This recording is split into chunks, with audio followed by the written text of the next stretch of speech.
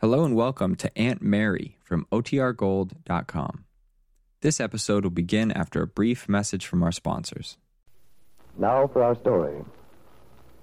It was the evening of Kit Meade's return to Wakefield from California. Ben Calvert and his son-in-law Bill had met Kit at the station, where she'd presented them proudly with Lisa Fenner's baby son. Told them it was her baby, and Bill's. After putting the baby to bed in the nursery at Ben Calvert's house, Kit had confessed to being very tired, and Bill had offered to make her a cup of tea. In the kitchen, he talked to Ben's wife, Jessie, for a while. When he returned to the living room upstairs, he found Kit alone. Ben had taken a last look at the sleeping baby, had said goodnight and gone in to Jessie to tell her triumphantly how well his plans had worked out. Now Kit puts down a teacup, leans back luxuriously in the big easy chair. Oh, that was wonderful, Bill. There's nothing so cheering to a tired woman as a good cup of strong tea. Well, I hate to admit it, but I'm not responsible. Jessie came in and offered to make it. I figured she'd do a better job. Oh, you shouldn't have told me. I was just going to say what a handy person you're going to be to have around the house. Well, I can see you're still the same modest, unassuming lad you were when I went away. oh, maybe it's just that I know my own limitations. No, you mustn't say that, Bill. As a loyal wife, I'm prepared to deny that you have any limitations. Tell me about your stay in California, Kit. Must have been pretty lonesome. Or did you look up any of your old friends? No, I saw very few people. You can understand that I was hardly in the mood for doing the nightclubs. No, I guess not. But since the baby came, you must have had your hands full. I don't see how you managed. Oh, well, I got onto it rather quickly. I can usually learn things if it's important enough. Well, but the trip out here must have been pretty tough. Well, it wasn't exactly relaxing.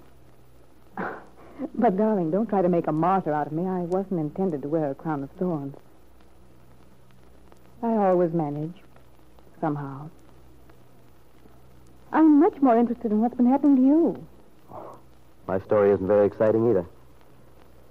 I've just been going along, living from day to day. And what about the Army? Oh, I'm sweating it out. But I expect I'll be discharged fairly soon. Oh, I hope so, darling. It'll be so wonderful for a change not to share you with Uncle Sam. Kit, we have a lot of things to talk about. I know, darling. Where shall we begin? No. Wait a minute. On second thought, I'll begin. You didn't tell me everything that's happened since I've been away. What do you mean? About Peggy Douglas, for instance. Peggy? Yes. I understand she's very much taken up with some new man. A writer, I believe. It's true, isn't it? Well, whether it's true or not, it has nothing to do with us. Of course it hasn't, darling. But I'm glad Peggy's life is settled for us. Now there's nothing to cloud ours. Nothing at all. Kit, I'm a little confused. I know, darling, you're overwhelmed. This evening has been quite a shock to you. Seeing the baby for the first time. And then I can understand that you feel a bit strange about me. It takes a little time to become acquainted again. Maybe that's part of it. No, Bill. If you only knew how I've looked forward to this. Thought about it day after day. I even dreamed about it. About coming home, showing you the baby. The expression on your face when you looked at him the first time. It sure was a surprise. I know. It was worth all those long months. Seeing you with the baby in your arms at the station. Just as I dreamed about it. Because I knew how much you wanted a child, Bill. And now I've given you a son. Yeah. A son. Oh, we'll be so happy, Bill. I don't want to think about the past at all. We'll just think about the future. About us. You and me and the baby. Kid, I don't know what to say. Oh, don't try to say anything, darling. I know how you feel. You're always most silent when your emotions are deeply involved. I'm glad you aren't able to chatter. But, well, I've been pent up so long, thinking about you. I wish you wouldn't talk like that. But why shouldn't I, darling? Surely you don't think it's indecent for a wife to tell her husband how much she loves him? How much she loves the father of her child? No, but... Oh, I guess I'm pretty tired myself. My head's going around in circles. Oh, poor darling, you're exhausted. But never mind, everything's going to quiet down now. No more trouble, no more confusion. It isn't that. I know what's the matter. You haven't been taking care of yourself properly. Probably been living on tamales and sardines, not getting enough sleep. Oh, speaking of sleep, I think we both could use some. Shall we go to bed?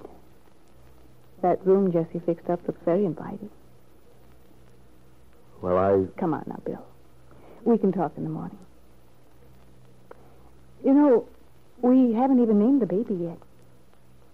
I wanted to wait until I came home so you could help me decide. Darling, see that the fire screen's in place, will you? And turn off the lights. Kit went into the bedroom. Bill stood looking into the fire, troubled, miserable. The evening had been a nightmare to him. Then, sighing, he followed Kit into the other room. As he came in, she was moving busily from suitcase to dressing table. She looked up cheerfully. Oh, don't look so alarmed, darling. I'm not going to do all my unpacking now. I'm just taking out what I'll need till morning. Oh, now, where did I put it? Oh, yes, here it is. Why don't you sit down on that nice, comfortable chair and rest? This will just take me at your feet. There are cigarettes and matches on the table there. what about the baby, Kit? Doesn't he get fed during the night? Oh, yes, he has a feeding at 2.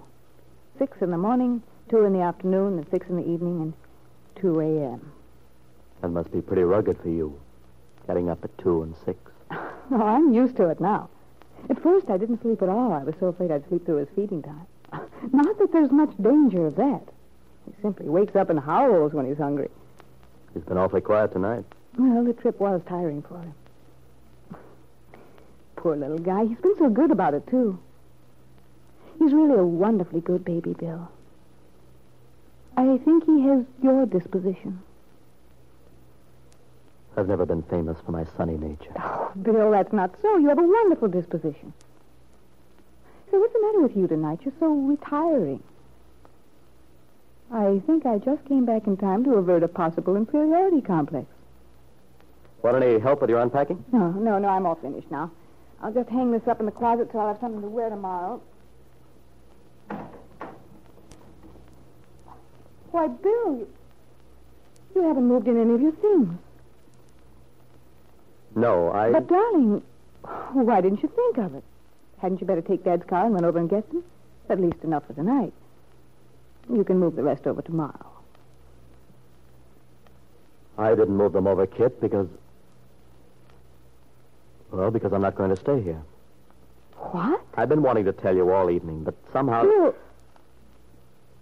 I'm sorry, Kit, but that's the way it is. I'm not going to stay here. But you've let me think. I didn't want you to. I tried to tell you, but the words just wouldn't come out. Kit, surely you can understand why. Kit Meade looked into her husband's face. He looked miserable, and yet his jaw was set with determination. For a moment, her mind went blank. She hadn't counted on this. She'd been so sure that when he saw the child, Lisa Fenner's child, which he believed was his own son, that all their former difficulties would melt away. And now, this. But perhaps he just meant he didn't want to stay in her father's house. He'd refused to before, but she thought the baby would make a difference. That he'd agree to live in the comfortable Calvert house for the child's sake. Was that all there was to it? Or did Bill mean something else? Something much more final?